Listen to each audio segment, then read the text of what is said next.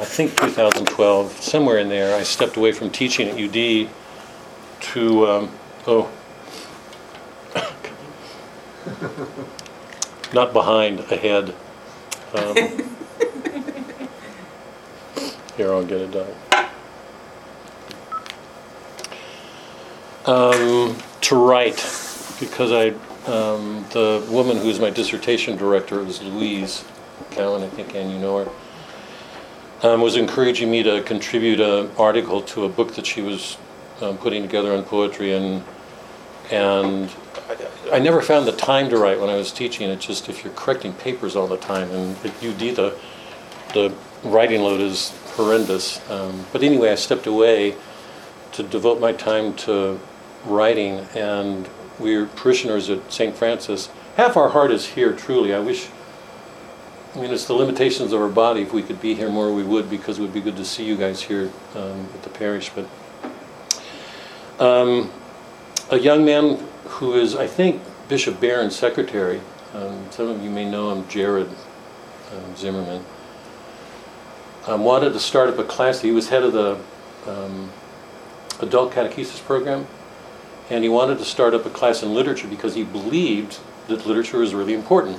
Obviously, for those of you who've been here, you know that I do too, because I think literature is the most direct way, not only into the human soul, into our interiors, but everything outside. So more than any other more than any other discipline, literature is the one in which we have the fullest contact with who we are inside and outside. That relationship between, whether it's Achilles in the Odyssey or a Shakespeare heroine or somebody in Faulkner, it doesn't matter. So it's just a rich field, and it seems to me one of the values it has is it helps us to know ourselves, and it helps us to know each other just much better. Jared wanted to put this class together because he believed in the importance of literature, and he wanted to call it classical literature. That was a death seal for me, and literature is too important for me. When you put the word classic on it, it dies. So I went to talk with him. We were like-minded in so many ways. Both of us knew that Bishop Barron was rich in literature. John Paul's background was in literature. C.S. Lewis and G.K. Chesterton, two of the greatest writers in the 20th century, both did literature, and I'm missing somebody here. But anyway, some of the most influential apologists of Christianity had their background in literature, and I don't think that's an accident, because you get to know, we get to know ourselves in our depths more clearly. And for those of you who've been here, you know that can be dangerous, because it means so often looking at things in ourselves we don't want to see. That's why I call it prophetic, and I make a clear distinction. This is not prophecy. It's not prophecy. There's a difference, but there's a prophetic element to literature that I don't want to miss, that I think most approaches to literature today don't get to. Most approaches are feminist, Marxist, Freudian. They're going to reduce it to an ideology, and it's one of the reasons I wanted to write, because I'm so upset with what people are doing with literature today. But anyway, Jared said, you take over the course. He was teaching Melville, and I happen to believe, it's where those of you who were online in the work that we were doing, the next work we were going to do after Shakespeare was going to be Melville's Moby Dick. I happen to believe that work is prophetic. It just unmasks something disordered in America in an amazing way. Because I think it's one of our greatest works, I had that on my mind when I went to Jared, and he said, you teach the course. So, wow. So I took it over and named the course Literature's Prophecy, to find Christ where ordinarily, and that started. Father Flynn was there at the time, and he left. I so enjoy Father Flynn a lot. And he made an opening here. So really because of him and my attachment to him, and because we both care deeply about education. I think both of us share the same concern, and let me just get it out in front right now. I think our faith is in trouble because of a failure in education. And I'm saying that sort of starkly.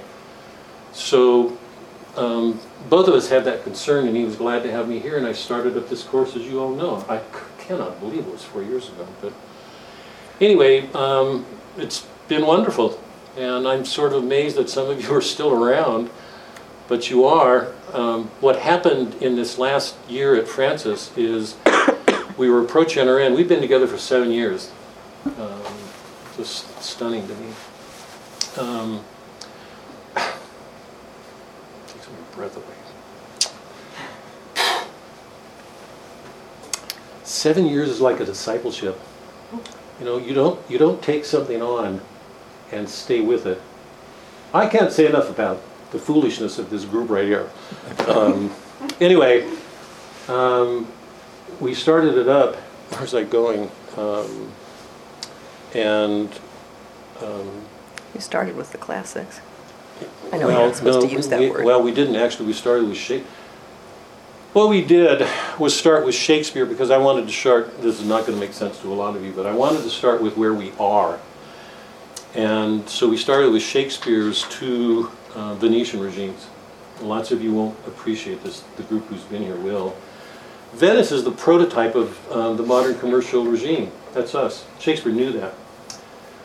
If you go back historically, you've got Athens as a democracy, Rome as a republic. In the Renaissance, these new kinds of polities, these new kinds of regimes were being formed. They were called commercial republics, Bolger republics. They were the first instance in the West in which people had freedom to make a choice in who was going to lead them. So there was a degree of freedom in the individual that nobody had ever known before. That's the beginning of the Renaissance. And that is the Renaissance. It begins and it moves west, finally gets to England and Shakespeare. And Shakespeare's just, he's brilliant. He knows all of that. So we started with Merchant of Venice and Othello, which is the comic, tragic side of us. And once I got that established, and because it gave me a chance to help everybody be more aware of who we are as a republic, what we're trying to do, which I don't think we're doing right now. I'm assuming everybody has pretty much seen that. We went back in time. We did some more Shakespeare, and then finally we went back to the beginnings. We went back to the Iliad, the Odyssey, the Aeneid. Cannot believe what you guys have done. Iliad, the Odyssey, the Aeneid, the Divine Comedy. We did Boethius a short time ago, which to me is one of the most extraordinary books that's ever been read.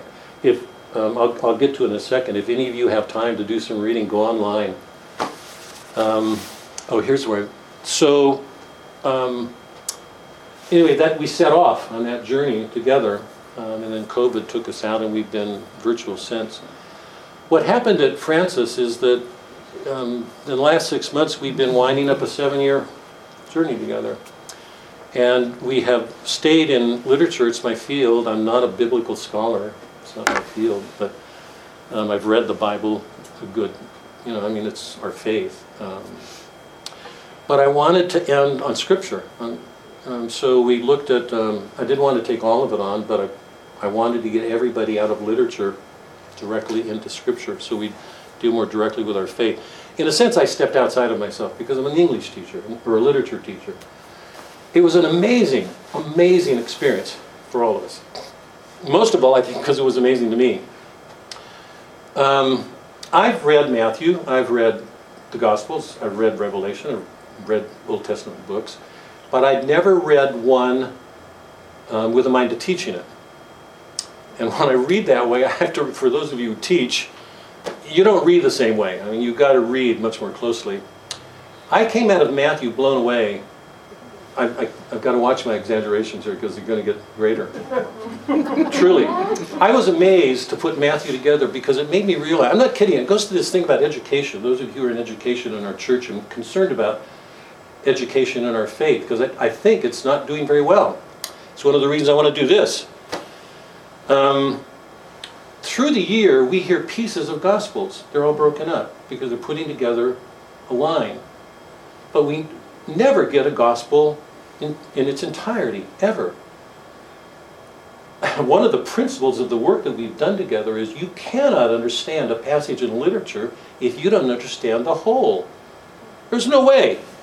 You can read by you'll know that after you read it. If you've read the whole thing and go back to a passage, you'll say, "Holy cow!" With K's remark, I didn't see that. There's no way you can see the meaning in that passage until you see it in light of the whole, because the whole's contained in it. Yeah? So we get Scripture from the beginning of the year to the end.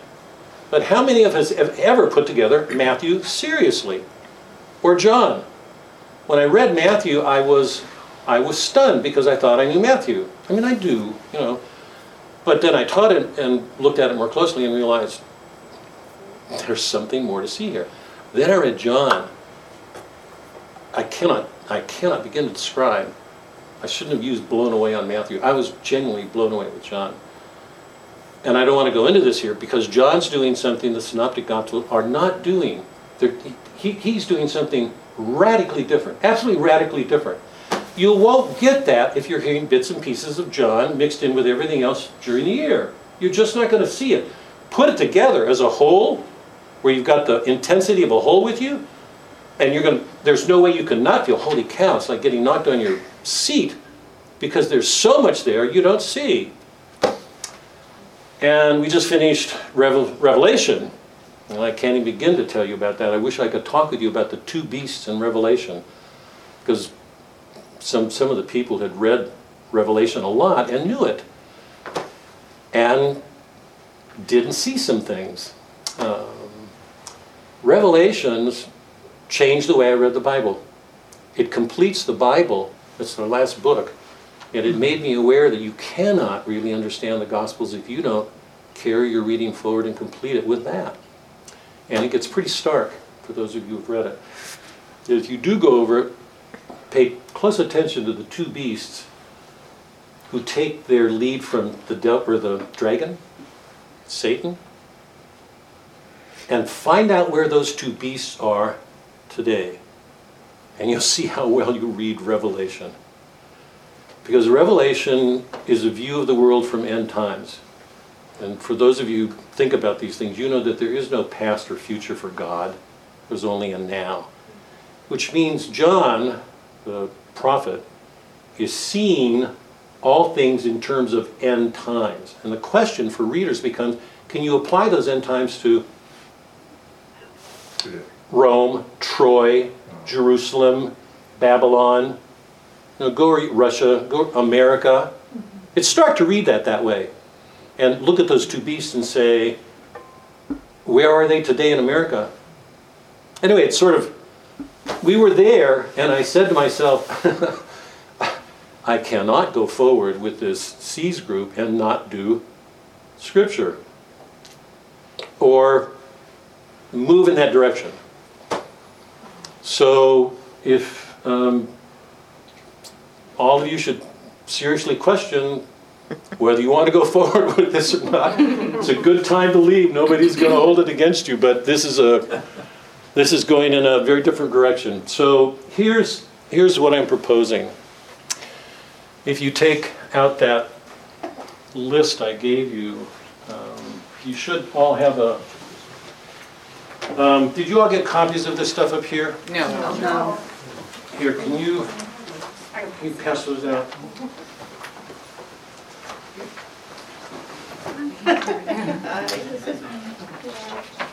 David, can I ask you to help? Sure. I work here, so. I mean, we did this one last year. I have it. Oh, you have it, okay. Okay. There are newcomers here. I wanted to start over. You behave. That's a good one. You behave. It's a good one. It's easy to understand. It is not easy to understand. Once you've heard it, though. I'm not sure. We're passing around. Sorry? I can't. I already have them. Yeah, I know. I got it. I don't know.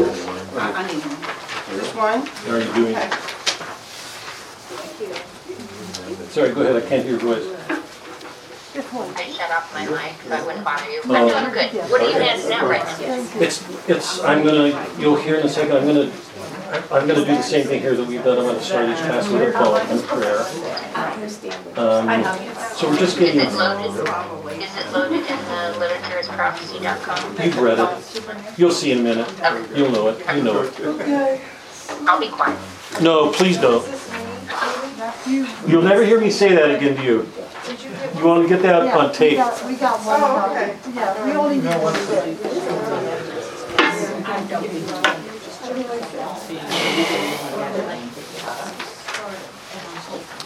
Here's the course I'm proposing.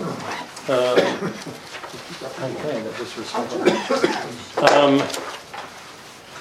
going to put my cards on the table here. Right, I feel like I should roll up my sleeves and I can't. Here's the course of study and here's the reason for it.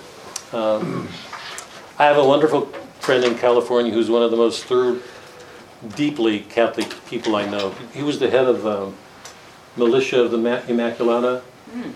He's a Paul Bunyan sort of guy, burly and tough, and you can't speak 2 lines without laughing. I mean, he's just got a good heart. Absolutely dedicated in his faith, and whenever we talk, it's interesting because I don't think either one of us would differ on a major issue anywhere. But his emphasis on, if we got together to teach, his emphasis would be clearly on faith. Mine would too, except I would want to give a greater stress to reason, our natural powers, in the context of faith. I believe, I'm putting my cards on the table now, I believe that we're losing this battle not because we're weak in our faith, but because we're weak in our intellects, because we're weak in our minds. I would just wonder, for those of you who teach or engage with Catholics, if anybody asked you to make a defense of your faith, how well would you do? Could you do it? Could you really go to the heart of our faith and make an argument so that somebody who did not believe would begin to question his own beliefs? Because if we don't, we're just in a standoff. I mean, we're going to talk past each other. And I believe, unfortunately, that's the situation that we're in, that there's a religious world and an unreligious world, and there's a wall or an abyss between them. And it's exactly where the Catholic Church should shine. Because unlike the Protestant world, we believe that grace perfects nature. Grace perfects nature. There's already something there. Reason and faith are meant to come together. So what I wanted to do was take 2 pieces by popes who are speaking to that issue, that very issue. In Pope John's Fides Ratio and Benedict's Regensburg Address, those 2 popes set the world on its edge when they delivered those addresses, the encyclical and Benedict's address. When Pope John published Fides Ratio, a lot of Catholics were troubled because they were expecting him to deal with sexual, moral issues, pastoral issues. He took on education, and he said, Fides Ratio, faith and reason. We have got to do a better job of bringing reason into our world of faith. That's the whole force, the direction of that encyclical. It's what it's saying basically, I mean, you'll see as we move forward, is we have got to recover a better sense of philosophy because we've got to take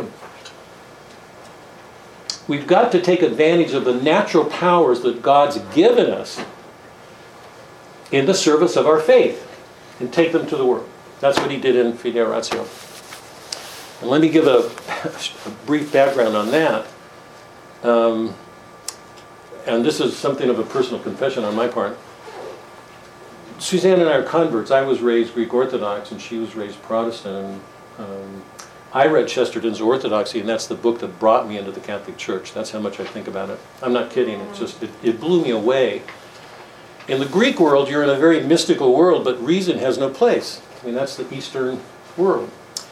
And we met at Berkeley, and I entered a world in which the reason was everything, and faith was nothing.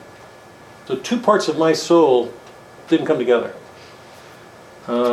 And then I read Orthodoxy, and I was amazed that a man could use reason as well as he did when he never mentions faith. He maybe mentions it once or twice. He says that everything that's written there is in keeping with the Apostles' Creed. But there's nothing overtly religious. Nothing. It's not catechetical. He's a journalist. To me, he's one of the most profound thinkers in the 20th century. He's not catechizing. He's not proselytizing. He's answering the disorders of the world with powers of reason. And I was just shocked to watch how he could take on every single ideology, every single secular line of thought, and answer it. It stunned me. C.S. Lewis did the same thing. For those of you who read Lewis, you know that he was an apologist. He wrote lots of essays in defense of Christianity, and I think most of what he gets from Chesterton. That's how important Chesterton is. So what I wanted to do was, to go back. We were converts. I'd never read an encyclical before. I heard them all the time. I'd never read one. John Paul put out Theology of the Body. I'm not kidding here. Publishing that had a visceral effect on me. For the first time in my life, I felt as if a book were the living presence of Christ walking the streets. I know that's going to sound absurd, because I happen to think that the disorders of our bodies in our age are greater than they've ever been historically. I mean, what's going on sexually and in marriages and abortions. And so for John Paul to take on the body and celebrate it in a Puritan America, our roots are Puritan. They're not Catholic, they're Puritan. And I'm trusting all of us know the temptations of the body. I certainly do. I mean, I think all of us struggle with what Paul calls the flesh, and I don't think by that he just means sex. I think he means the world. In writing that book, Theology of the Body, to give the body a central place in the church's teaching, that book would have never come out of a Protestant world. Never. And I read that, it was like, I'm saying this on it was like I could picture Christ walking through the street dealing with problems. Immediately. Whatever was there that needed healing. In that book, I think John Paul helped us to recover a better sense of our bodies. He didn't hide it. In fact, I remember in one of the audiences he gave to some young men, he said to the men, without any embarrassment, he said, "You make sure all your wives get climaxes." I don't know if we should edit that. That's John Paul. That's our Pope. He was not, Christ took on a body. I can't see him being ashamed of our body. He took it on. John Paul said, in your marriages, make sure. I mean, he was saying sexually, give of yourselves. Completely give. Don't be afraid. Don't hold back. He is not saying be libertarians, be loose. But he is saying, do not be ashamed. Do not be afraid. Do not be ashamed. It's our nature. We're not angels. We're not angels. We're corporeal creatures. That stunned me. That just stunned me. Think about the radical importance of that work in the 20th century. In a scientific age that looks at the body as something mechanical, or the Puritans who look at it as something disgusting, the Catholic Church came out and John Paul and said, theology of the body. Our relationships with each other is spousal. The book of Revelation ends with the bride saying, "Come." And the bridegroom. The bridegroom saying, "Come." And the bridesmaid saying, "Come." That's the way that's the way the Bible ends. That's the way the Bible ends. So John Paul's Theology of the Body was a wonderful celebration of a spousal relationship between a husband and a wife. At a time when I think our world desperately needed to recover our bodies, the glory of them. Look around the world and ask, who in the modern world looks at the body in terms of glory as something to take care of? So I read through Theology of the Body, and we happened to read Fide Oratio at the school where I was teaching. And then, so John set the Catholic world a little bit on edge with that encyclical. And then Benedict gave that address in Regensburg. In that, he caused a lot of people to hate him. The whole fundamentalist Islamic world was furious with him, because he was saying to both the fundamentalist Christian and the fundamentalist Islamic that you're adding to the problems in the modern world because you're denying that there's a reason, a logos, this rationality in nature. The whole force of that was, it's important that we recover a place of the logos, of reason, in ourselves, in nature, it's all there, in each other. So what I proposed to do was do Fides Ratio, Regensburg. Abolition of Man is C.S. Lewis taking on the modern world directly. He's just got the modern world by its throat. It's a short work. And G.K. Chesterton's Orthodoxy. And I think probably I'm going to try to do the longer works like Orthodoxy and Fides Ratio. I'm going to try to do them in 3 weeks. So the reading assignment next week is try to get through chapters 2, 3, 4. They're short. If you don't make it, don't worry about it. I'm not going to be worried. We'll take 3 weeks or 4. We will take what time we need. Here's what I'm going to do. I am not going to give lectures. I'm not going to assume that you guys have read any of this stuff. We're going to go through this stuff the way I would go through a work of literature. We're going to go through it and talk about it. I'm going to do what I can to help explain things. And we will talk about what's going on and hopefully relate it to our world. Okay? So I won't give lectures. I mean, what I'll do is give presentations like this and then take time for questions and talk about these things. After we're done with those, 4 works, what I'd like to do then, for anybody who wants to continue, is take a break and have a dinner night, maybe a movie, because all of us in this group have been waiting to get this meal that Mike's been describing for the last year. We've been talking about he described this meal that had all of our mouths watering about 6 months ago, and we've been talking about having a meal. I really would like to get together to have, where 2 or 3 are gathered together, where we eat, or just have a meal together. Maybe a movie, but if not, certainly a meal. And then we'll pick up and do Scripture. And I will plan to do Matthew 3 weeks, John 3 weeks, and Revelation 3 weeks. If any of you are inclined, read ahead. It doesn't matter.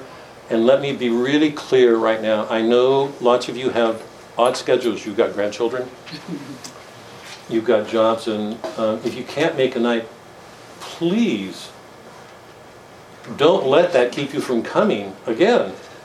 If you don't keep up with the reading, if something keeps you away, you miss. Things are going to come up. You've got families. It's not a classroom. I want to do everything. I don't even like using that word. I'm avoiding the word students. I keep using parishioners. And even though we're all students, I really believe that. But I just do not want this. We're all pilgrims. Yeah, good. I may threaten you with quizzes every once in a while to give you a push, but anyway, that's it. That's our course of studies. It may be too long for some of you. Stay as long as you can. If you miss, feel at ease coming back. There's no class requirements. So. Are you going to pick up with literature after all of this? Well, we'll see how everybody feels, but I don't even want to go there right now. We're going to start in a minute the way that I usually start. We're going to start with a prayer and a lyric. I always start the literature course with a prayer and a lyric poem because you'll see when we do the poem, it's my way of trying to help everybody see that Christ is here, all around us. And we often don't see that. So all of you who've been doing this for a while will know the 2 poems we're doing. They're 2 favorites. You already know that. But we'll do one tonight, and the next week we'll do the other, and I'll pick up a lyric. We'll start each class with a lyric and a prayer, and then we'll get into the reading. But let me stop here before we start. That's the sort of business stuff. Anybody have questions? Would you introduce yourself? Because before you were, but everybody took a minute, and you came. Oh, I'm sorry, I was late. I went to the other building. I couldn't find you guys. So, but I was late anyway. No, introduce yourself. Hi, I'm It's just- Michelle Olahan. And I was just wondering, I don't know what to say about myself other than that. Whatever you want. Yeah. How long have you been here? Or what's? Okay. I kept picking on you before because I used to make you Yeah. move your seat. I'm married and I have 6 children. And the oldest is 27, the youngest is 15, 3 girls, 3 boys. And we have been parishioners here since, I think for 20-something years. Wow. Wow. The church was actually built. They had the mass in here at one point. So, yeah, that's good. It is good. Yeah. You had a question, I think. Yeah, I just, where do we get this encyclical? Oh, The here. very first one? Yeah, We sent the email. Did you get it? Okay. In Did the you? email. Yeah, it's in the email. Got it. wow, Ellie, I thought Ellie was going to have some copies made, but apparently not. You can Amazon, you can get it on Amazon. It's a small book. I got The it. link is on the pages. I printed all of them. I'll send a link. Did I send it already? You sent it already, that's fine, I'll look it up. I sent, so Oh, you but can, that's what it looks this is like.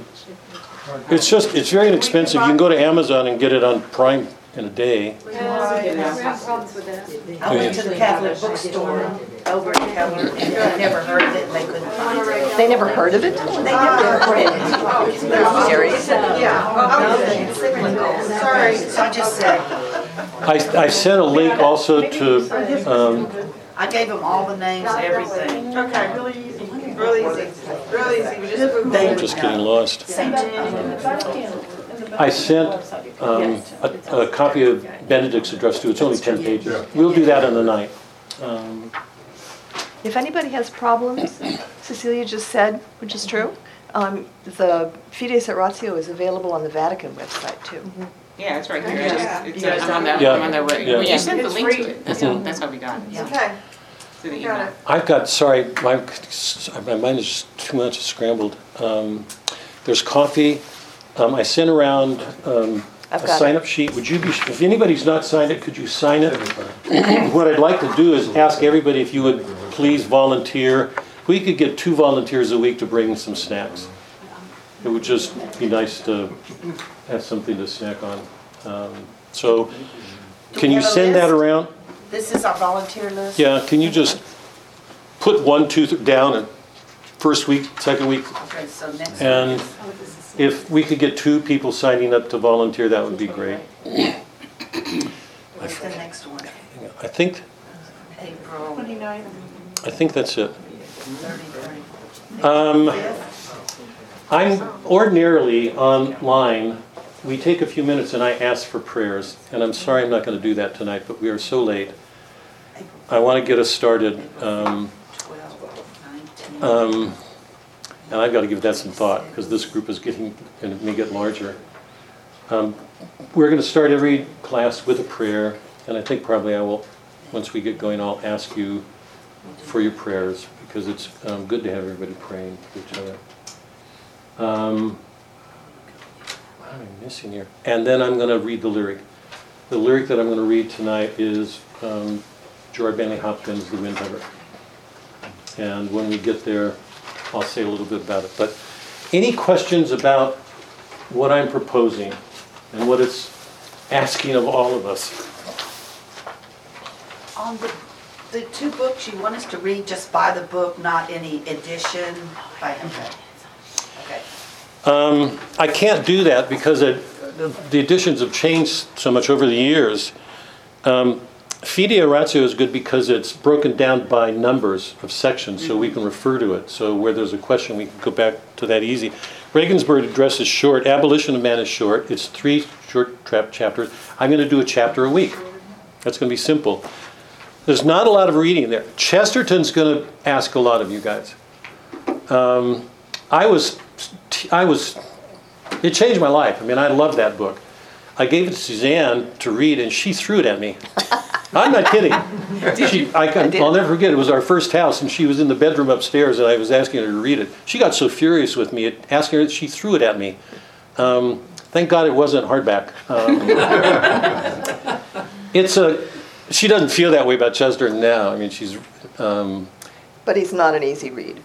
He's a journalist. He's not a philosopher. I think he's got one of the greatest minds of the 20th century. He's a journalist. He's writing for ordinary people. His writing is really simple, but what he's dealing with sometimes gets complex. And he's playful. He will play with things. And he loves paradoxes.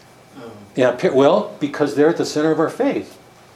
A God who entered his creation, an omniscient God who became vulnerable, all-powerful, became helpless. He had to nurse at his mother's breast. I mean, our faith is nothing but paradoxes. And Chesterton's mind just opens to them. So to read him involves an opening of our minds. But it takes some work. So it'll be the longest work that we read, and we'll give 4 or 5 weeks to it, whatever we give. But I'm not going to rush through things, and I don't want to do that. But I also don't want to linger, because I don't want to work to grow stale on anybody. I want to keep us going. So, any questions about what I'm proposing? I have a question. Of course. What was the name of the book for G.K. Chesterton? Orthodoxy. Oh, okay. Thank you. Yes. Every week I'll get an email group list set up. Every week before class, I'll try to get out an outline, just a brief outline. I gave you 2 tonight. One of them is very short. One of them is long. But the shorter outline is the sort of thing I'll try to get to you, just so you know what we're going to cover each week. Okay? The day before or 2 days before class, you should get something. And I may even send the poem to you. For those of you who are new, who've not done this, you can go online. It's a young man who was a UD graduate, a really fine young man who just got married, and he and his wife just got pregnant, which is good news for him. He did a wonderful job. If you go online, go online and type literature as prophecy, 3 words, literature as prophecy. If you go on there, you'll see an amazing website. I mean, he just did a wonderful job in setting up all the audios from every tape that I've done going back to the time when we started at St. Francis 7 years ago, 4 years ago to C's. Every audio of every class is on there, so that if you want to go back and look at Shakespeare's Merchant of Venice, or Faulkner, or T.S. Eliot's Murder of the Cathedral, which is about a martyrdom. I think it's probably the most profound work ever written on an actual. I mean, it's a play about Thomas Becket, his martyrdom, the struggle that he goes through. It's an amazing work. You can go online and listen to any of those. If you go online, you'll see an opening page. If you go to the next page, the content page, you'll go down and you'll see all the audios. At the bottom of that page are 2 options: St. Francis, Elizabeth, and Seton.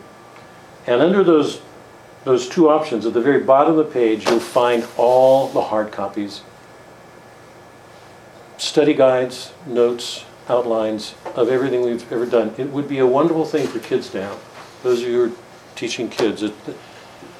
I mean, there's the whole, from Homer to the present, it's all there. So I'm hoping young kids will get to it.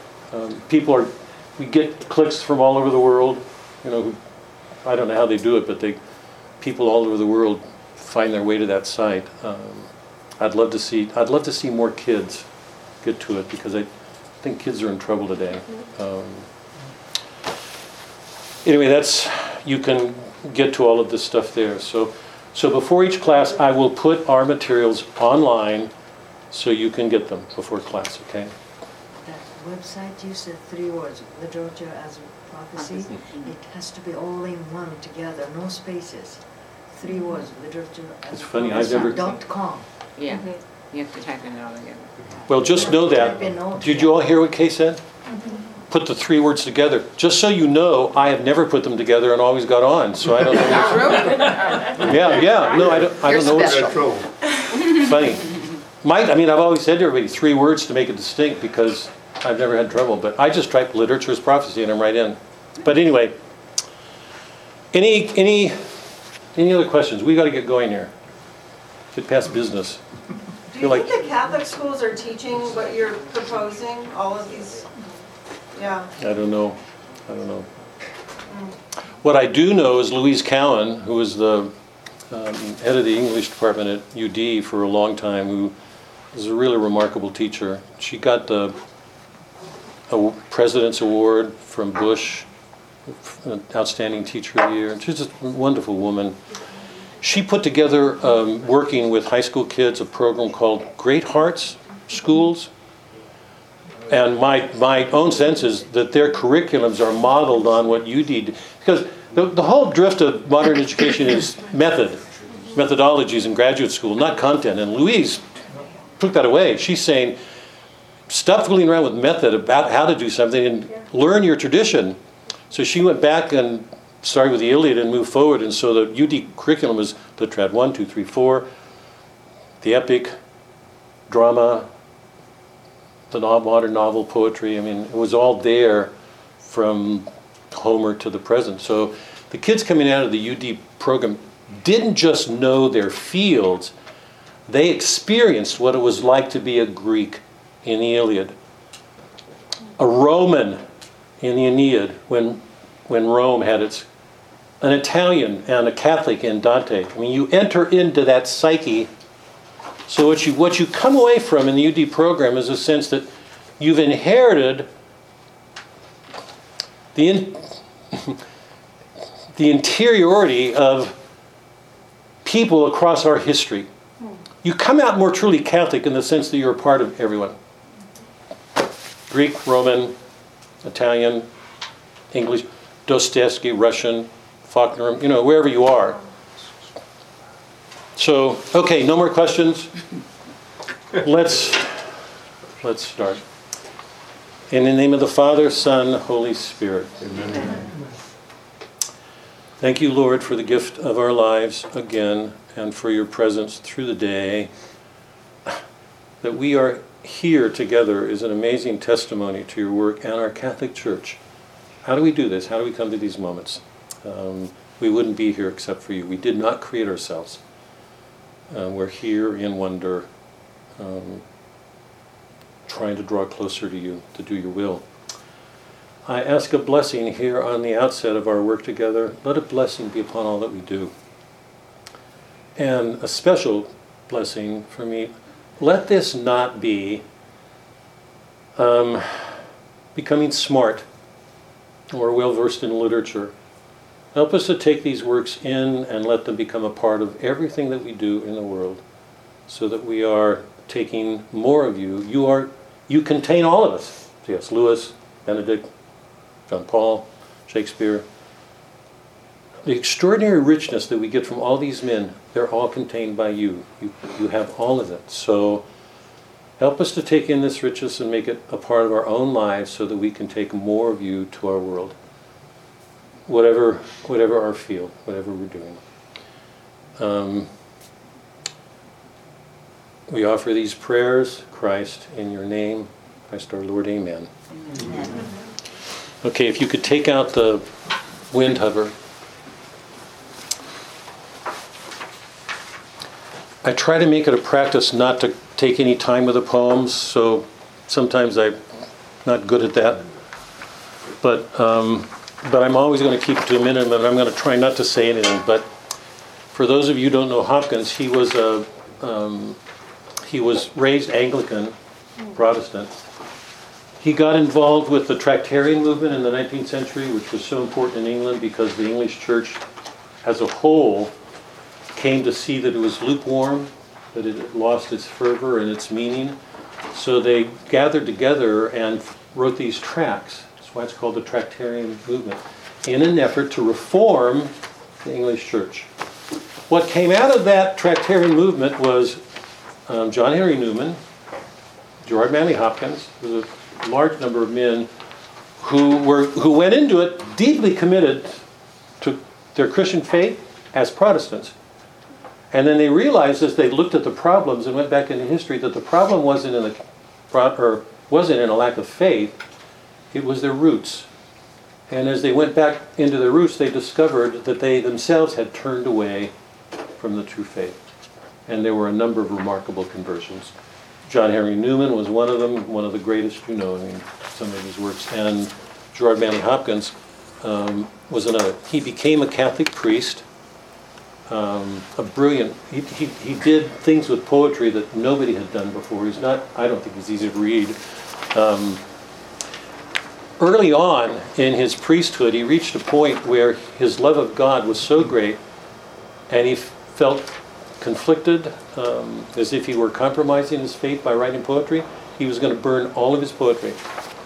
He's written some of the most extraordinary poetry in the English language, and he marks a radical shift in a tradition. I don't want to go into that because it's too much, but this is one of his most well-known poems, The Windhover. What he's doing is taking the same verse form that Shakespeare used. It's called iambic pentameter. Iamb is a rising foot, da da da da da da da, not a falling foot, da da da da. It's a rising, da da da da. 5 feet, iambic pentameter. That's Shakespeare's line. That's the Chaucer's. That's the traditional line of English poetry. He took that line and introduced into it Anglican forms of feet, which consisted of strong stresses across a line. So he incorporated the two and created a kind of poetic line that nobody had ever seen before. So musically, he's doing something rare. Okay. One of the reasons I read poetry is I want everybody to hear the music of poems, because I think that most people think that literature has nothing to do with music, and I think all literature has a musical center. Even if it's a Jane Austen novel, there's an order centering that work. There's a harmony. Its center is musical. If you'll take that on trust right now, even if you're skeptical about it. In The Windhover, Hopkins is writing about a windhover, a bird. He's describing an experience in which he went out at dawn, which was his custom, to take a walk. He looked up in the skies and he saw this windhover. That's it. Saw a windhover. Came back and wrote a poem. The first 8 lines is called an octave. The second is sestet. 8 lines, 6 lines. It's called the Italian sonnet. In the first 8 lines, typically the poet gives us the experience itself, what happened. So we're allowed to participate in that same experience. In the sestet, you've got the mind reflecting on something. That's what we do as human beings. Something happens, we reflect on it. We don't like what our grandchildren do, we want them not to come the next time. Whatever our reflections are. So here's the Italian sonnet. He's recalling this moment when he saw this windhover, and then he reflects on it. I'm trying to be careful not to give away. When I read it, be aware of all the allusions. The Dauphin, the Prince Heir to the throne of France. The Dauphin, who's the Prince Heir in Christianity? The Prince of the Light. He's there in the light, in the dawn when the light comes. It's the Prince Heir, it's Christ the King. Listen to the religious language as we go through it. I don't want to go into this, but I just know that there's a lot here that we don't have time to go into. But it's there. And then when he gives the reflection, notice what he's saying when he looks back on that moment. Okay? So, Gerard Manley Hopkins, The Windhover, to Christ our Lord. And remember, he's doing an iambic pentameter line, but he's got these Anglican, old Saxon rhythm. Boom, boom, boom, boom. Just like a rhythm in a band or an orchestra. The Windhover. I caught this morning's minion, kingdom of daylight's Dauphin. Dapple-drawn dawn falcon in his riding of the rolling level underneath him, steady air. And striding high there, how he rung upon the rein of a wimpling wing in his ecstasy. Then off forth on swing as a skate's heel sweeps smooth on a bow bend. The hurl and gliding rebuff the big wind, my heart in hiding stirred for a bird. The achieve of the mastery of the thing. Brute beauty and valor and act, O air, pride, plume, here buckle. And the fire that breaks from thee then, a billion times told, lovelier, more dangerous, O my chevalier. No wonder of it. Sheer plod makes plow down Sicilian shine, and blue bleak embers, ah my dear, fall gall themselves and gash gold vermilion. Now I don't want to go into this because this is not our purpose, but I hope you hear the beauty of it. Let me just point out a couple of things here. He knows when he watches this bird do an extraordinary thing, and in that moment he feels the danger for him as a priest, because he knows the power of mortal beauty. We can become so attracted to something in the world that it can take us over. That's how powerful. We know that in our world. We should know it from ourselves. We know it from our world. He looks at what this bird does. Now, picture this for a moment. The windhover is flying in the sky, and then for a moment, it masters the wind. It's like it pauses, just masters it. He doesn't have to keep flapping. For that moment, he masters it. In that moment, Hopkins sees Christ on the cross. So it's a bird. But he knows, this is where we're going to go in Fides Ratio actually in a minute, he knows that there's nothing that's been created that doesn't have the stamp of God. Does the scientific world see that today? That's where we're going to go in Fides Ratio. He looks at a bird, it's a bird, and he sees this bird suddenly do something that shows, for an instant, a mastery of the wind. He just masters it. It's there. He hovers for a second. And in that moment, there's a gathering of all of these powers, and we'll see what happens in a second. But that's what he sees, and then he comes home and reflects on it, okay? So let me just take a minute with the sestet.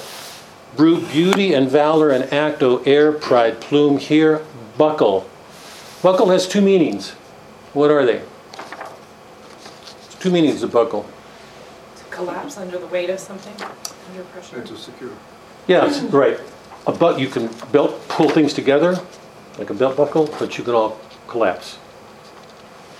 Notice how both of these things happen, because for him, the most extraordinary thing in the world that's ever been done is Christ going to his death and taking every one of his powers, human and divine, and letting them be crushed. It's in that moment that he conquered death and sin. All of it. So that's the most extraordinary event that will ever take place in history. And he captures it, he sees it, in a thing in nature. Right? In this moment, watch how that line goes. That line goes fast and then runs over and stops. Through beauty and valor and act, O air, pride, plume, here, buckle. Stop. And the fire that breaks from thee then, a billion times told, lovelier, more dangerous, O my chevalier. It's dangerous because he sees the beauty of it. How many people get caught in the beauty and don't go to Christ? But notice what he says afterwards. No wonder of it. There's no wonder. Sheer plod makes plowed down Sicilian shine. If you watch a farmer plow his ground, you know that it starts very clay. And the more he plows it, the more it turns into a Sicilian, a fine dirt that almost gives off a light. So, God, I love that. The mere working at something. So anybody toiling, teaching, mother, father, whatever the business is, whatever you're doing, the sheer toil of it every day, let it be the lowly work of a farmer, because nobody gives the farmer any credit. The lowly work of a farmer working his land, that dirt turns into Sicilian and it shines.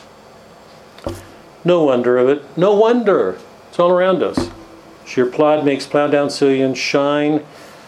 And in addition, blue bleak embers, on my dear, fall, gall themselves and gash gold vermilion. You know that when you start a fire, at first the fire rages. It just burns. But there reaches a point where the fire is beginning to die out.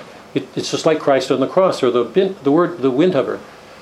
The more it feeds itself, the more it consumes. And there's a moment when it produces this vermilion light, this beautiful glow. So it's not raging, and it's not ashes. It's this gold vermilion.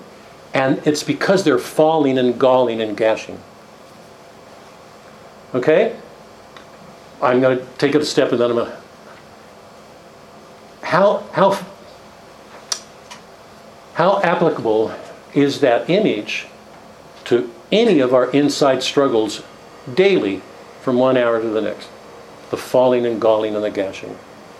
It could be our husbands or our wives or our children or our work or whatever, but inwardly, that's what's happening. And blue bleak embers, my dear, fall, gall themselves, and gash gold for me. Christ is at work in a fire. So he's not just in the wind hover, right? He's in a farmer, and he's in a fire going out. So he's taking three completely distinct images and showing that Christ is everywhere there. Do we see him? Do we feel him? Okay? That's Hopkins' wind hover. Let me stop. We're not going to take much time on poetry. For that, you've got to stay in this class until we get back to poetry. Any comments on this poem before we turn to John Paul? Any comments on the poem? Brief questions. I don't want to take a lot of time, but I'll be glad to take a minute for anybody who wants. Do you see what he's doing? Do you have a sense of what he's doing here? Somebody shake a head yes. I just have one brief comment. Sorry? I just have one brief comment. Sure. When you said the word buckle, I saw Christ on the cross. Yeah. So did he. That moment where he collapses, Yeah. it is finished. His body buckles. Yep. I saw that collapse. Yep. And that moment when all is finished, and it is a shining moment, but it's I just saw it. Yeah, good. Just saw that image. Yeah. Yeah. One of the wonderful things about Hopkins, if you read more of his poetry, you'd see it. I hope you all see it here. It's a good reminder. So often we might feel alone or defeated or whatever's going on. What Hopkins is showing us is that Christ is never not there, even when things are falling and galling against each other, spiritually, whatever's going on, whatever agony, anguish. One of the things that we've inherited as our Catholic faith, and this is sort of getting ahead, but it's so appropriate for what we're going to do. One of the most profound gifts that we've been given in our faith is this, that the clearest image of conquering for us as Catholics is Christ being defeated on a cross. In that moment, this is one of the things I don't like about our modern world. In that moment, we have the most beautiful thing that ever has been offered our senses. It's God being made into a grotesque image of himself. Tortured, scorned, the thorns, all the punishments, that the labor of the carrying of the cross, all of that. He takes it to a cross. In that moment, we've got a grotesque picture. So at the center of our faith should be the grotesque. That is the most beautiful thing in creation. If those of you remember when we did Sophocles' Oedipus Rex, when Oedipus blinded himself, I said at that point, he's the most beautiful creature in that play because he finally sees himself. His eyes are bleeding. He's got two caves, sockets. He has no eyes. He's a grotesque figure. He's as close to Christ as the pagan world got. At the center of our faith is a grotesque beauty. We can't forget that because the tendency of the modern world is to clean everything up, to put it away, hide death, everything that's uncomfortable. The center of our faith is, here's where it all is. So part of the beauty of this poem is that he's showing in this moment of what the windhover does, that there's an image of Christ. Okay, and then he sees it again in the farmer, in the toil of a farmer, and he sees it in a fire going out. If you can see it there, where does it not exist? There's nothing there. There's nothing that exists that doesn't have the imprint of God. The modern world doesn't look at things that way, but that's the way it can. There's nothing. There's no outside of it. There's nothing out there. God is everywhere. He's inside our world, he's there, but outside of it, there's nothing. Do we see God in our world? Is he everywhere? Are we aware of that? Okay. You've heard this before. Talking to you. Okay, let's pick up Fides Ratio. Can you all take out your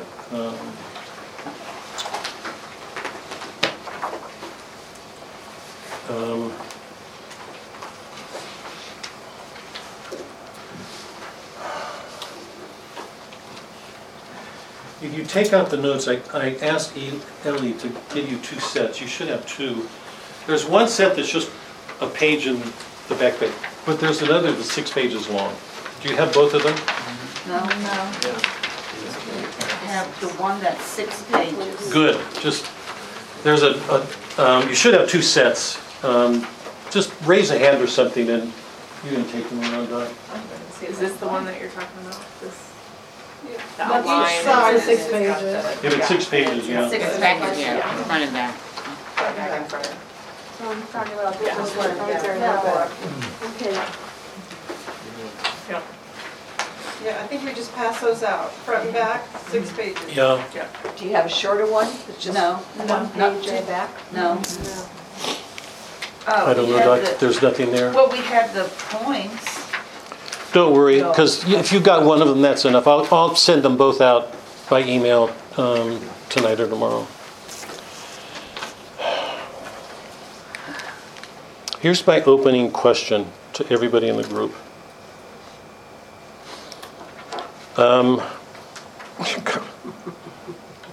You always had trouble with it. What's my question? At a time here, I was going to actually give these percentages. If any of you are following statistics today, you know that about half of the people raised Catholic leave the church, roughly half. I want to pose a problem here, so get us started. A correspondingly high number leaves the Protestant world. So a large part of the Christian world is in Exodus. There are people turning away for whatever reason. Just leave it at that for a moment. 50%, over 50% of Catholics leave the church. 10%, roughly 10% return.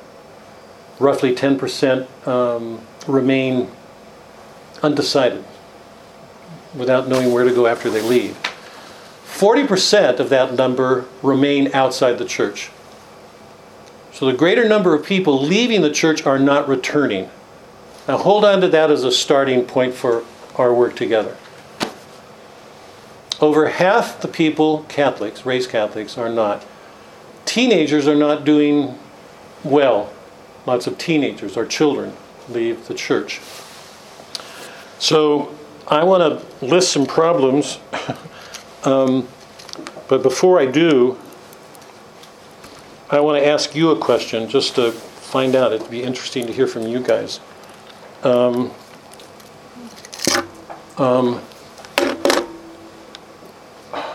What's the problem? I've got a list of things that I want to cover here, but I'd really like to hear, because there's a large group here. What's the problem? I'm asking it seriously. And if you could just try to keep your remarks somewhat short. I don't want to, we've run way over past the beginning stuff, but we had a lot to cover to get things going. What's the problem? Well, in talking to my kids who are in their 20s and 30s, I hear it doesn't matter. I'm not sure. We don't know what's true. And Boy. it mostly doesn't really matter. It's not important. Yeah. Lack of catechesis, I think, is, the last 50 years maybe. But even where kids are catechized, and this is why, we're real concerned from within the church, something's not going on in catechism. Say your name again. Bob. Bob, I can't, yeah, Bob, sorry. So good. But I think it's just that everything else is easier than the Catholic faith. The Catholic faith is asking you to commit to do things And others are come over and have a good time, Yeah. and you don't have to do this, you don't have to do that, so it's just easier. I mean, I come from a family of 10, and I think there's 3 of us that are practicing Catholics. So Wow. we're talking about a percentage. wow. But we lost our mother too when the youngest was a year and a half. So I'm going to stop right. I want to pick up. I want to hold on to you for a second. What can we say about fathers? What has to be said about fathers? For what you just, I don't want to put you personally on the spot, Bob, but if you can keep it in a generalized form, because I mean we hear that a lot. Mother died, or if a family's been raised under a mother. I mean, what's going on with dads in our world today, or any age? They're not there. Too busy. Yeah. Too busy, that's the bigger one. Say? Weak. Weak? Weak in their faith. They're not there. Weak in the faith. They're not But isn't that the biggest predictor of whether your kids will stay in Exactly. the church? Is The whether the father. Father. Practices or Is not, that? yeah. I mean, is it? It I think it That is, is yeah. the biggest predictor. It's the biggest predictor. Bob, I don't want to. Sorry, I want to come back to you because I couldn't agree more. By the way, it's one of the first reasons I'd give. But you said the Catholic Church is harder. Name 2 or 3 ways. Identify ways in which it's harder. By doing what? What? well, personally, then if you get a divorce, you got to go through an annulment or anything like that to proceed on, or even to feel like you're part of the church. So why, again, it's difficult to stay there when you can't even necessarily maybe participate or be involved without going through the annulment, and you go through the, Yeah. so that's one big thing in Yeah. my personal situation. Yeah. The others is, the ones that my brothers and sisters that left, is pretty much, you just have to believe Christ died on the cross and you're saved, and you don't have to, whether they say that, again, I disagree with them, because there's works and there's also faith. You gotta have works and faith, both. Yeah. Yeah. They don't necessarily believe that, so Yeah. again, that makes it easier. Right. So Right. those are the Right. things that I Right. just find it a little more difficult. Yeah. The Catholic faith, I feel like, has expectations. And when you think about expectations, they make you a better person when somebody has expectations of you, but they scare most people. So to know that the Catholic Church expects for you to come to Mass every Sunday, and the Catholic Church expects for you to try and not sin and to go to confession when you do sin, that turns people away. Yeah. That they have expectations, and if I can't live up to them, it scares people away, and so it's just easier to stay away Yeah.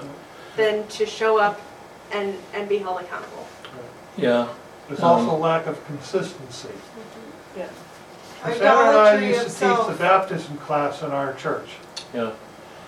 And we would tell young parents that if they don't see you going to Mass every Sunday, if they don't see you going to confession on a regular basis, if they don't see you contributing to the parish, getting involved in ministry, being an altar server, being a Eucharistic minister, being a lector, don't expect them to continue.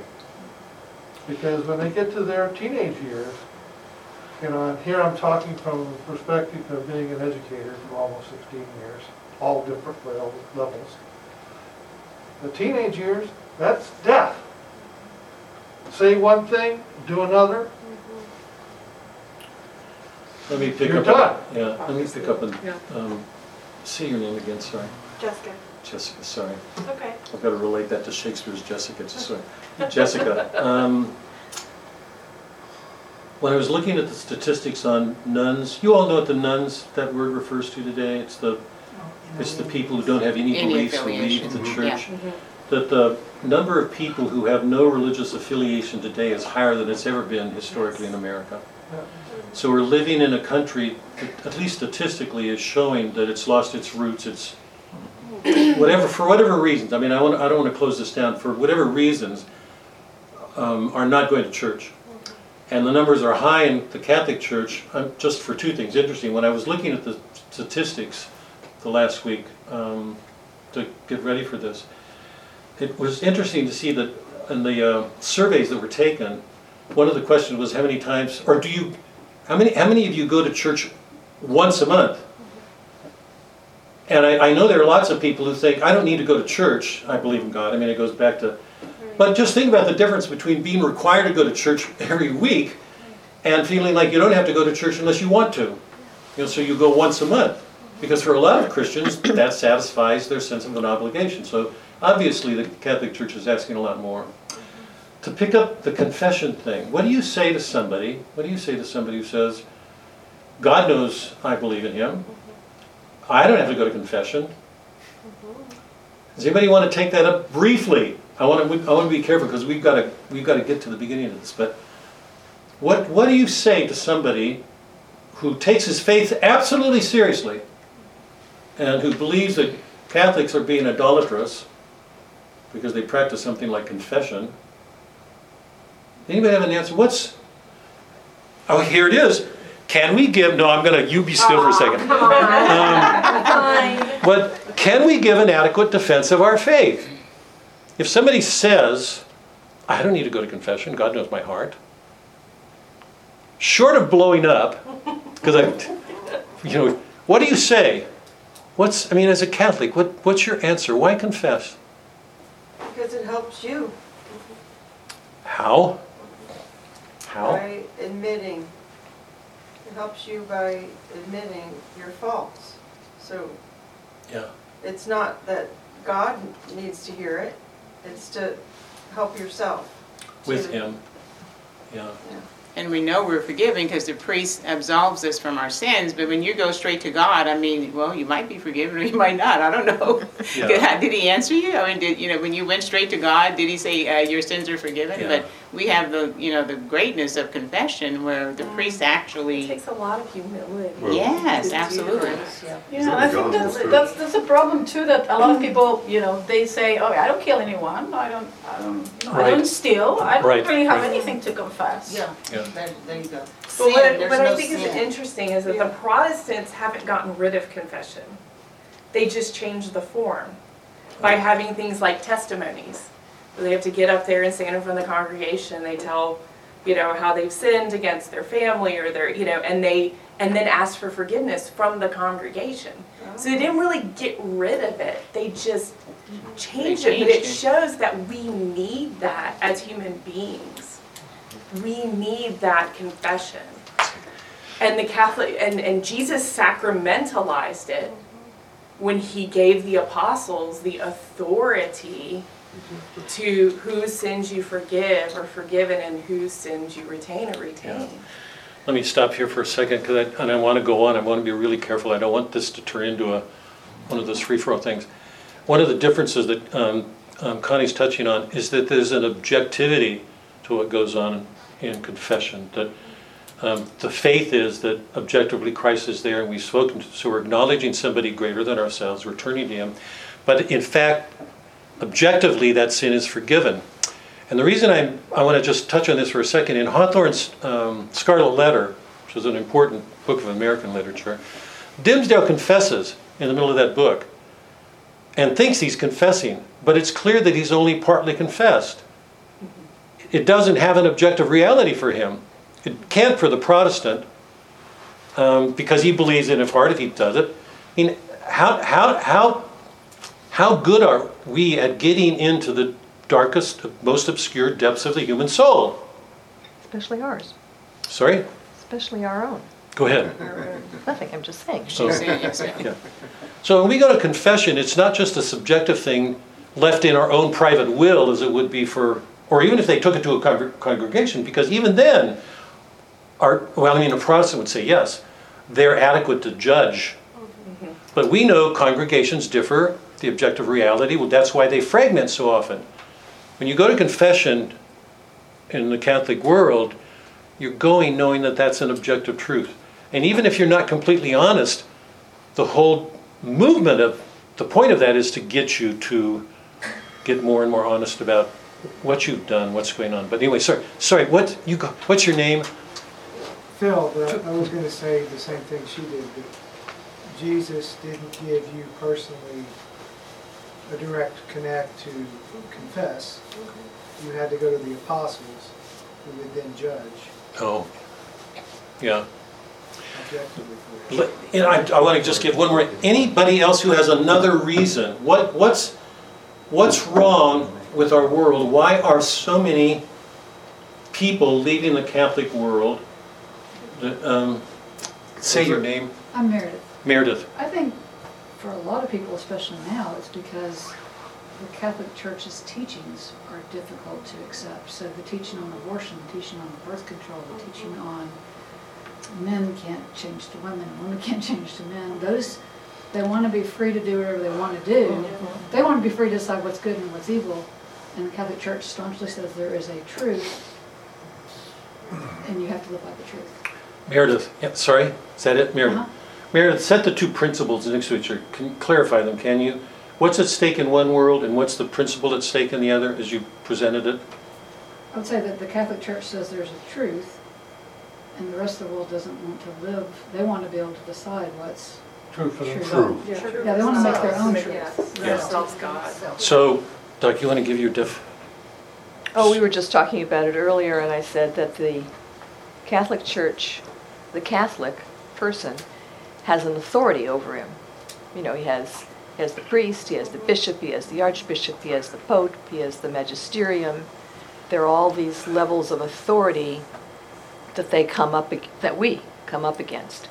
And in the Protestant Church, there is no authority except the final authority, and that's yourself, which is a really dangerous thing. I can put it, if I can just pick that up for a second. So in the one instance, you have the individual self who stands aware of a greater reality than himself. He has obedience to it. It's a point of reverence for him. In the other world, you've got the private will, and that's particularly strong. America's a Protestant world. I mean, that's its founding.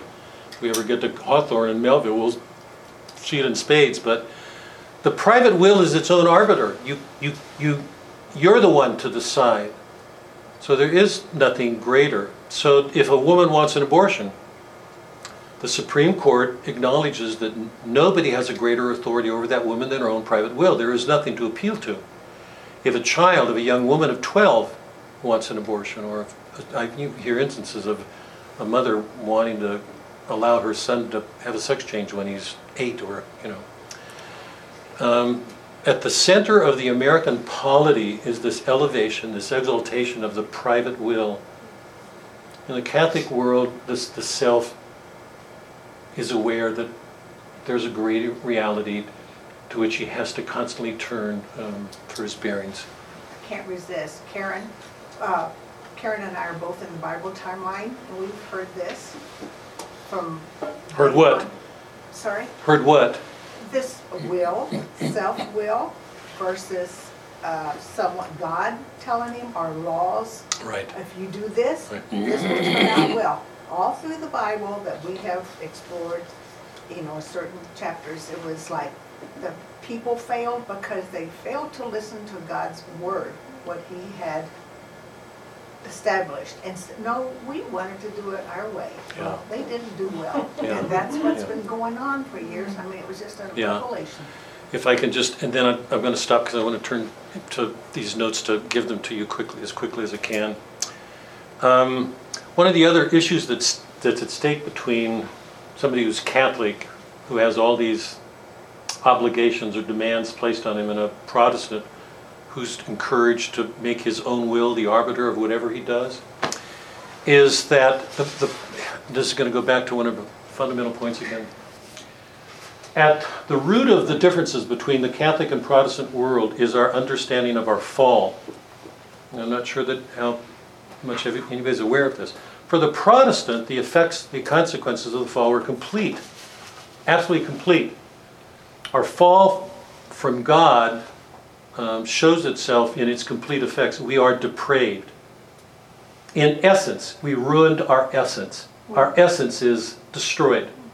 We're depraved. We're utterly depraved. Without the grace of Christ, we can't do anything. Hold on to that if that's a new notion to you. For the Protestant, the effects of the fall were complete. We slipped into a state of depravity. That's an awful state. For the Catholic, that's not true. For the Catholic, we were wounded. You cannot destroy an essence of God. We were made in His image. That's our essence. We are wounded and left with the effects of concupiscence. And if anybody struggled with that, and I'm assuming most of you have, concupiscence can feel overwhelming. Like it's total. But that's a fundamental difference. The the Protestant believes we're depraved in essence. Now hold on to that because I want to take this another step. That's not true for the Catholic. For the Catholic, God made us good. Everything He made is good. You cannot destroy an essence. You can wound it. A person in the Catholic world has free will. He can do things that will damn him. But it's not assumed that he's damned at the beginning, as he is for a Protestant. It's a much darker world. So the Catholic holds on to free will, and here's where I wanted to go. He also holds on to a sense of a nature. So long before we ever get to a point of, will, the Catholic holds on to a belief that we have a nature, we were created. And that nature is a guide. What's happened in the modern world is there's been an elevation of the will, so you can do with your nature whatever you want. For the modern science, we're evolving, we're becoming, we don't know what. We don't have a nature. So nature's no longer a guide.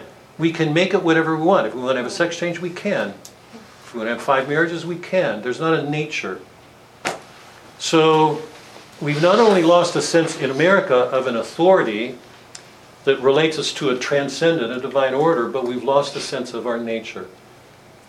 We've lost a sense of the autonomy of reason in its own order. We no longer can look to it for a guide to say, that's unnatural, that's not, So there's lots of things going on in this slip that we're talking about. Let me... Oh yeah, how did you guys know that? Oh, you saw it? You plug that in, so you don't lose it. Melanie, I don't want to lose you. I'm not even sure what Right to do there. here. Robert, Is there? right there. Can you? There's another one there. Oh, here you're talking about that? Yeah. Here. I don't Let me give you some of the things that... Go ahead, Mike. Anything you do, quickly.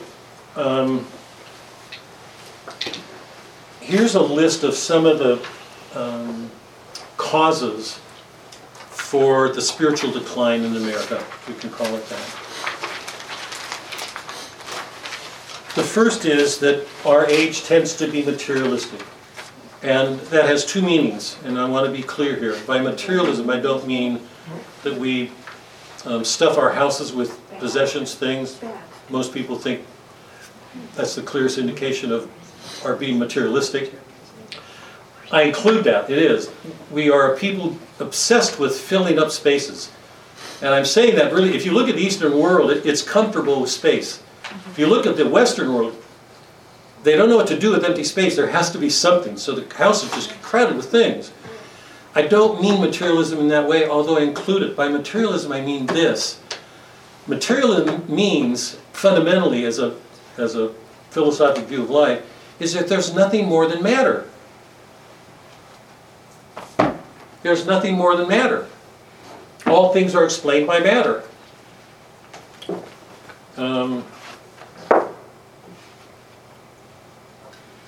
Here's St. Thomas answering that, 1,000 years ago, almost. This is in the first part of the Summa in question 75.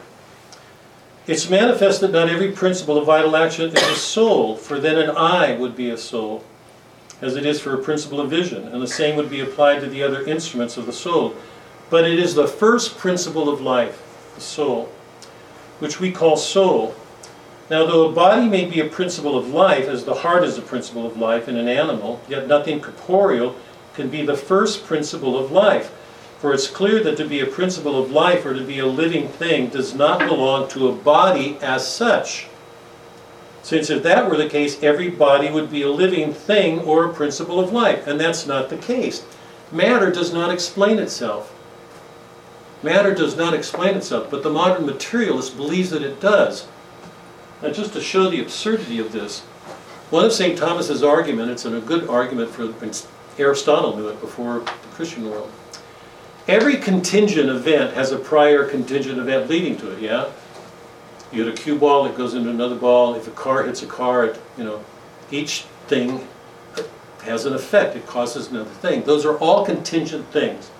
They're caused by something before them. Aristotle said thousands of years ago, contingencies don't explain the world. Because every contingency has a prior contingency to it, yeah? If you do that, you go on infinitely. That is, you'll never have an explanation. You'll just keep going on. Aristotle said, there has to be something that isn't contingent in itself. That uncontingent thing, which doesn't have a cause in itself, is God. Yes? Yeah. There is nothing before him, nothing outside of him, nothing caused him. If it did, he would owe his existence, his goodness, to something else. Yeah? So all contingent things are not explanations. The Big Bang Theory is an accident.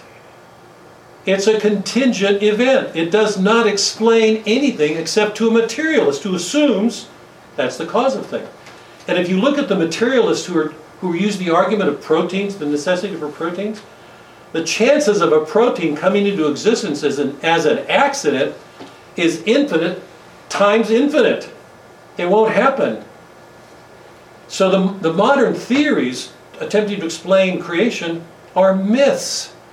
I cannot use that word strongly enough. They're not explanations.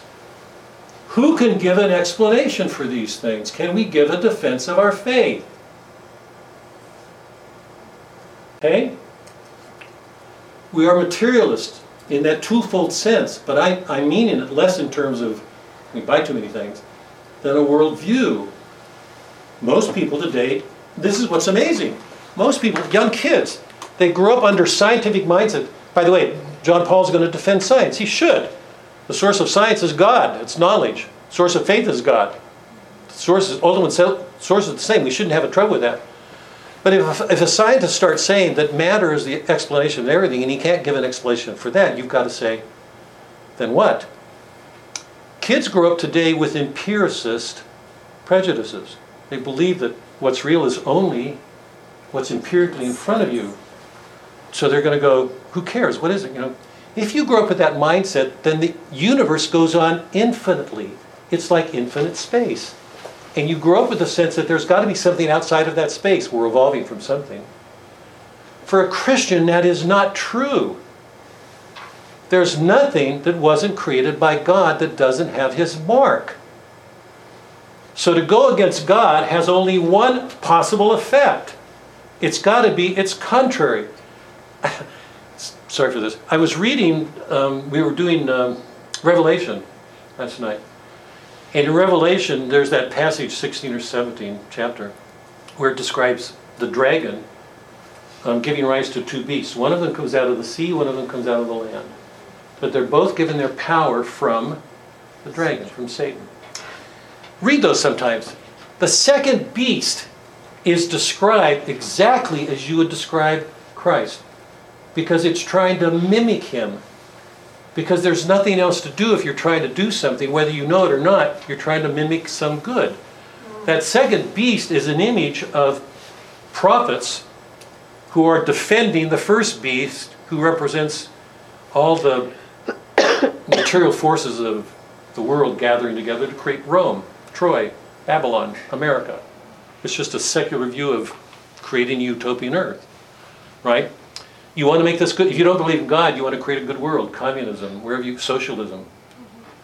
The second beast is the prophet of that world, to create a good world. It's like trying to bring the kingdom down to earth. And if you read the second beast, it's an exact image of what the prophets did with Christ. Hold on. Think about today, all those people who are giving defenses of a utopian socialistic world, who have no sense of God. If we do this, if we get rid of this, we will have this world. They're prophets of this new order.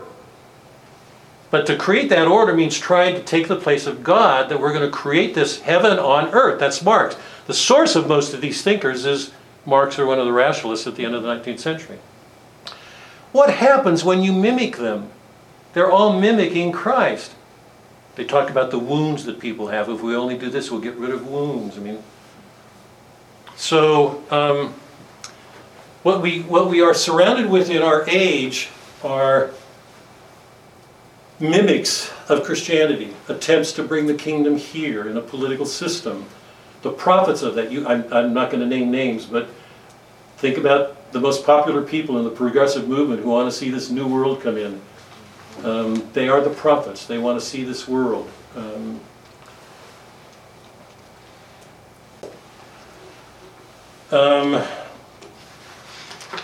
John Paul opens Fides Ratio, if you look at the notes, in a section called Know Yourself. The most important thing for us, he starts Fides Ratio by saying, the most important thing, the beginning thing for us is to know ourselves. So in the opening page, he begins,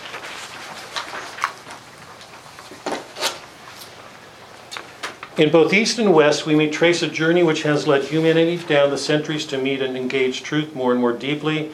It's a journey which has unfolded within the horizon of personal self-consciousness. Our journeys begin in self-consciousness. Okay, now hold on to that. I want to come back to it. We're about at our end. The more human beings know reality in the world, the more they know themselves in their uniqueness, with the question of the meaning of things and of their very existence becoming ever more pressing. The admonition, know yourself, was carved in the temple portal at Delphi. To know yourself. Hold on. For those of you who don't know, what John Paul is referring to is that moment in the beginning of what we know as Western philosophy, basically. The Delphi oracle claimed that Socrates was the wisest man in the world. This is where this all began. This is where John Paul is going. Socrates was the wisest man in the world. Socrates was confused because he knew he wasn't wise, so he went around questioning people.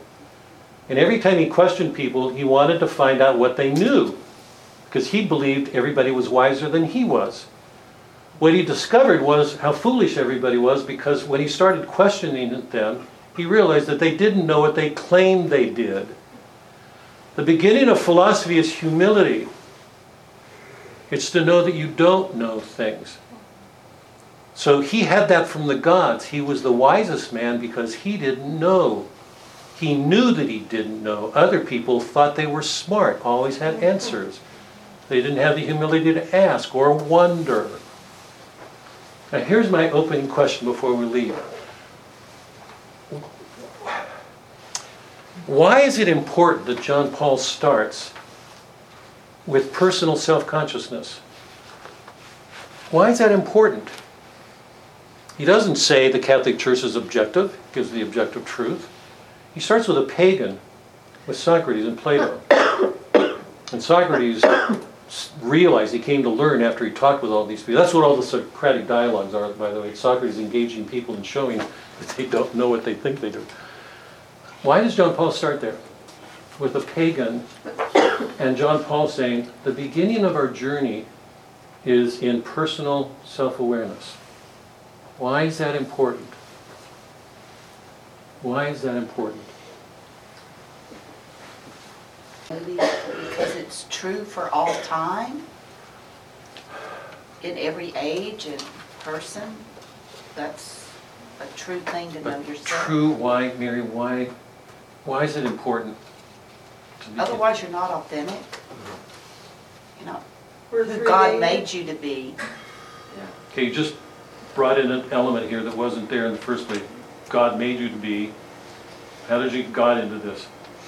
That's because I believe in Him. And if you go back to the most basic Baltimore Catechism, it starts with, who made me? God made me. Why did God make me? Okay, stop. Just stop. And leave God out of it for a second, can you? I don't want to be don't want to be disrespectful to the Baltimore Catechism. Go back to your opening, and can you enlarge it? Your first comment was what? Who made me? Expand that to include other things without God. Can you for a second? Where did I come from? I mean, to know yourself, you have to know these things. You have to you don't have to know them, you have to wonder. These things, about name them. Give us some examples. Why am I here? What is my purpose? How did I get here? What's going to happen What's when I my leave end? here? Yes. When you start asking those questions, how can you begin to ask them and not wonder if there isn't a God? Did anybody ever start saying, I created myself? Can anybody make that claim that we made ourselves or our grandparents made themselves? You begin with that question because that question takes you to ultimate questions. How did I get here? Where did I come from? What's my end? What's my purpose? I'm different from somebody else. What does that mean? You can't ask any one of those questions without suddenly wondering, is there a person who made me? Is there a God?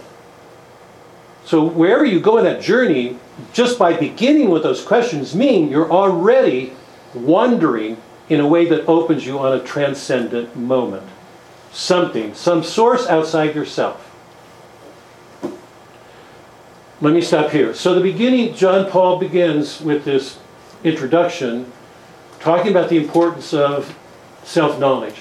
It's absolutely crucial that we begin wondering, because in doing that, we begin to question other things. And if we go from ourselves to our neighbors, our family, the world, the universe, the scope of those questions and the answers to them get larger and larger and larger. So he begins Fide Ratio with this section, and he's going to go on immediately to show somebody came into the world to answer those questions definitively. So there should never, ever, ever be a question about the ultimate meaning of things. Either that guy was a lunatic and we should discount what he said, or he was God. Because nobody could have done what he did, or said what he said, gone through what he did, unless it was authentic. So the options are either that guy was nuts, we shouldn't be paying attention to him, or that was God. And if it was, and he taught us what he did, we begin to see that it's just no longer possible to say, it doesn't matter. Because it does matter. Who am I? Why did I get here? What's my end? What's going on? Those are fundamental to every human being. That's John Paul's starting point. That's the beginning of Fide Ratio. And what he's going to do is he's going to primarily affirm the central role of faith in the life of a Christian. But he's going to go on to argue that that faith will be crippled if it does not have the support of reason. That's why the world was so upset and concerned with this, because it's almost like he was defending a pagan. He's not, as a Catholic, he's saying faith and reason go together. We are not Protestants. We cannot dismiss faith. We cannot dismiss reason. Remember what I said. We're made in God's image. For a Protestant, the world is ruined. Reason is ruined. Luther felt that way. Reason, he hated Aristotle. For a Catholic, that can be so. Nature's good. God made us good. We're wounded. Reason is a great gift. How well are we using reason today in support of our faith? That's the great challenge of Fide Ratio. Okay? Let's stop because we're over. Can we leave, or any troubling questions, or leave it here? Okay, it was really good. I can't tell you. Touch my heart. See you all. It's good to see you. Those of you who have lost your sense, see you next week.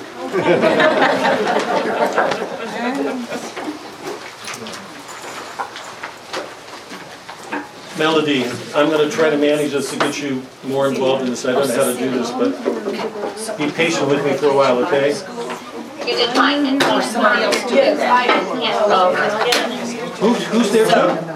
Oh, Tina, I saw her, but I see the T. Hi, Tina. Yeah. Okay, I'm going to click off for you guys. It's so good to see you. I've got to learn to work with this, so be patient with me for a while, okay? You're doing great. Don't worry about it. Well, anyway. Okay. Bye. Oh, it was so much fun. It was so much fun. I don't know. already have this year, because I haven't done it. And I work now. I noticed there. How do I get out of here? So I was take off the word. Well, I wanted to see what the program was.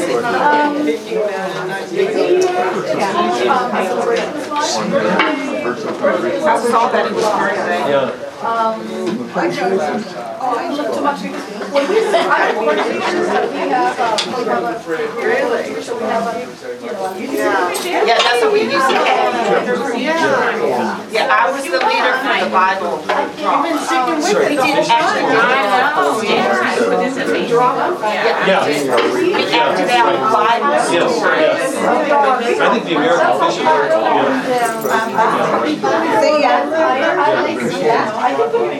No, I don't. Oh, that, well, you're right. No, you're right. No, That's how we always had it. No, I agree. Yeah. Let me just say this in a Bible positive. and crafts were Yeah, no. upstairs. I think the vision of two And then generations we had ago. snacks. Exactly. I think the church is trying to So, and there was the daycare, generations the child, all snacks, yeah, there was a leader, and we used to theology and so, every 2 weeks or so. and it's interesting that Biden and Pelosi are, like, so yes to what you're saying. Yeah, well, We're up here every day. Right, getting ready, Yeah. Oh, yeah, because there was the music on the stage was always super good. The act, the skits that they did on the stage. But we always, like, one year we had High Seas Adventure. I literally, Paul was shipwrecked. Oh, so that was a lot of stuff. Oh, they redid it? I've even seen that one at Constant. And we did Pandemania. No, I agree. I agree a lot. 4 years. It starts with the shepherds, and the shepherds aren't. We haven't had it, and it was Particularly in probably America. No, no. It was probably, I'm gonna say I haven't done it for 2 years because the last 2 years Yeah, I think there are we didn't have some. it. And then the Really 2 are years good. before that, But the about the vacation Bible school. Yeah, the vacation, they did it this year, and it was always a super exciting week. We had But I so think many kids. Rome is We had going so to many real kids that efforts one to year try we to did clean it up 2 weeks in a the row. American bishops. Half the kids could come. We had like 500 or 600 kids. Couldn't agree more. I don't think that's part of our problem. That A large was part of it, yes, I agree. But It kind of anyway, sees us. okay, so my name is Okay. Mary. I feel like that's when you gotta recruit Rose those teenagers. Get them to work. Schwartz. Oh my gosh. Yeah. Professor, I'm But so they happy really- to see you. I will be You my phone number. scared me when you got sick. 6 You know, I really am, because I just, You know who I else remember was started having fun with you in that room, and we haven't seen you for ages, so you're such a surprise, I'm really glad to see you. Oh, Really thank you glad. so much. I'm so glad to see you. I'm like excited that we're back in a room. Yeah. Well, this isn't I literature mean, I either, can't this is. tell you And how I know hard it Missy is to get on Gallhofer to. wants to too, because she said if you ever do it again, I'm I'm with you. And I saw Mitzi Cox the other day, and I asked her. Like I struggled every time. Because she was, one year she did it, she said, I had It's no good. I'm glad you're idea here. what y'all did up here. I'm glad. Okay, so, So you're interested in the really. I'm so happy to see you. yeah. I know, it was so good to walk in here and see everybody in person. Yeah, I'm really glad, here, come here, before sit today, I'll give you a hug again. It's just, you know, and I think the reason it's special for me is because I know you're teaching, and so for me, it's not just, you know, you're Okay, so Christian, do that, and then- you're teaching, and what you're teaching matters, and so here, I'm glad. No, I know.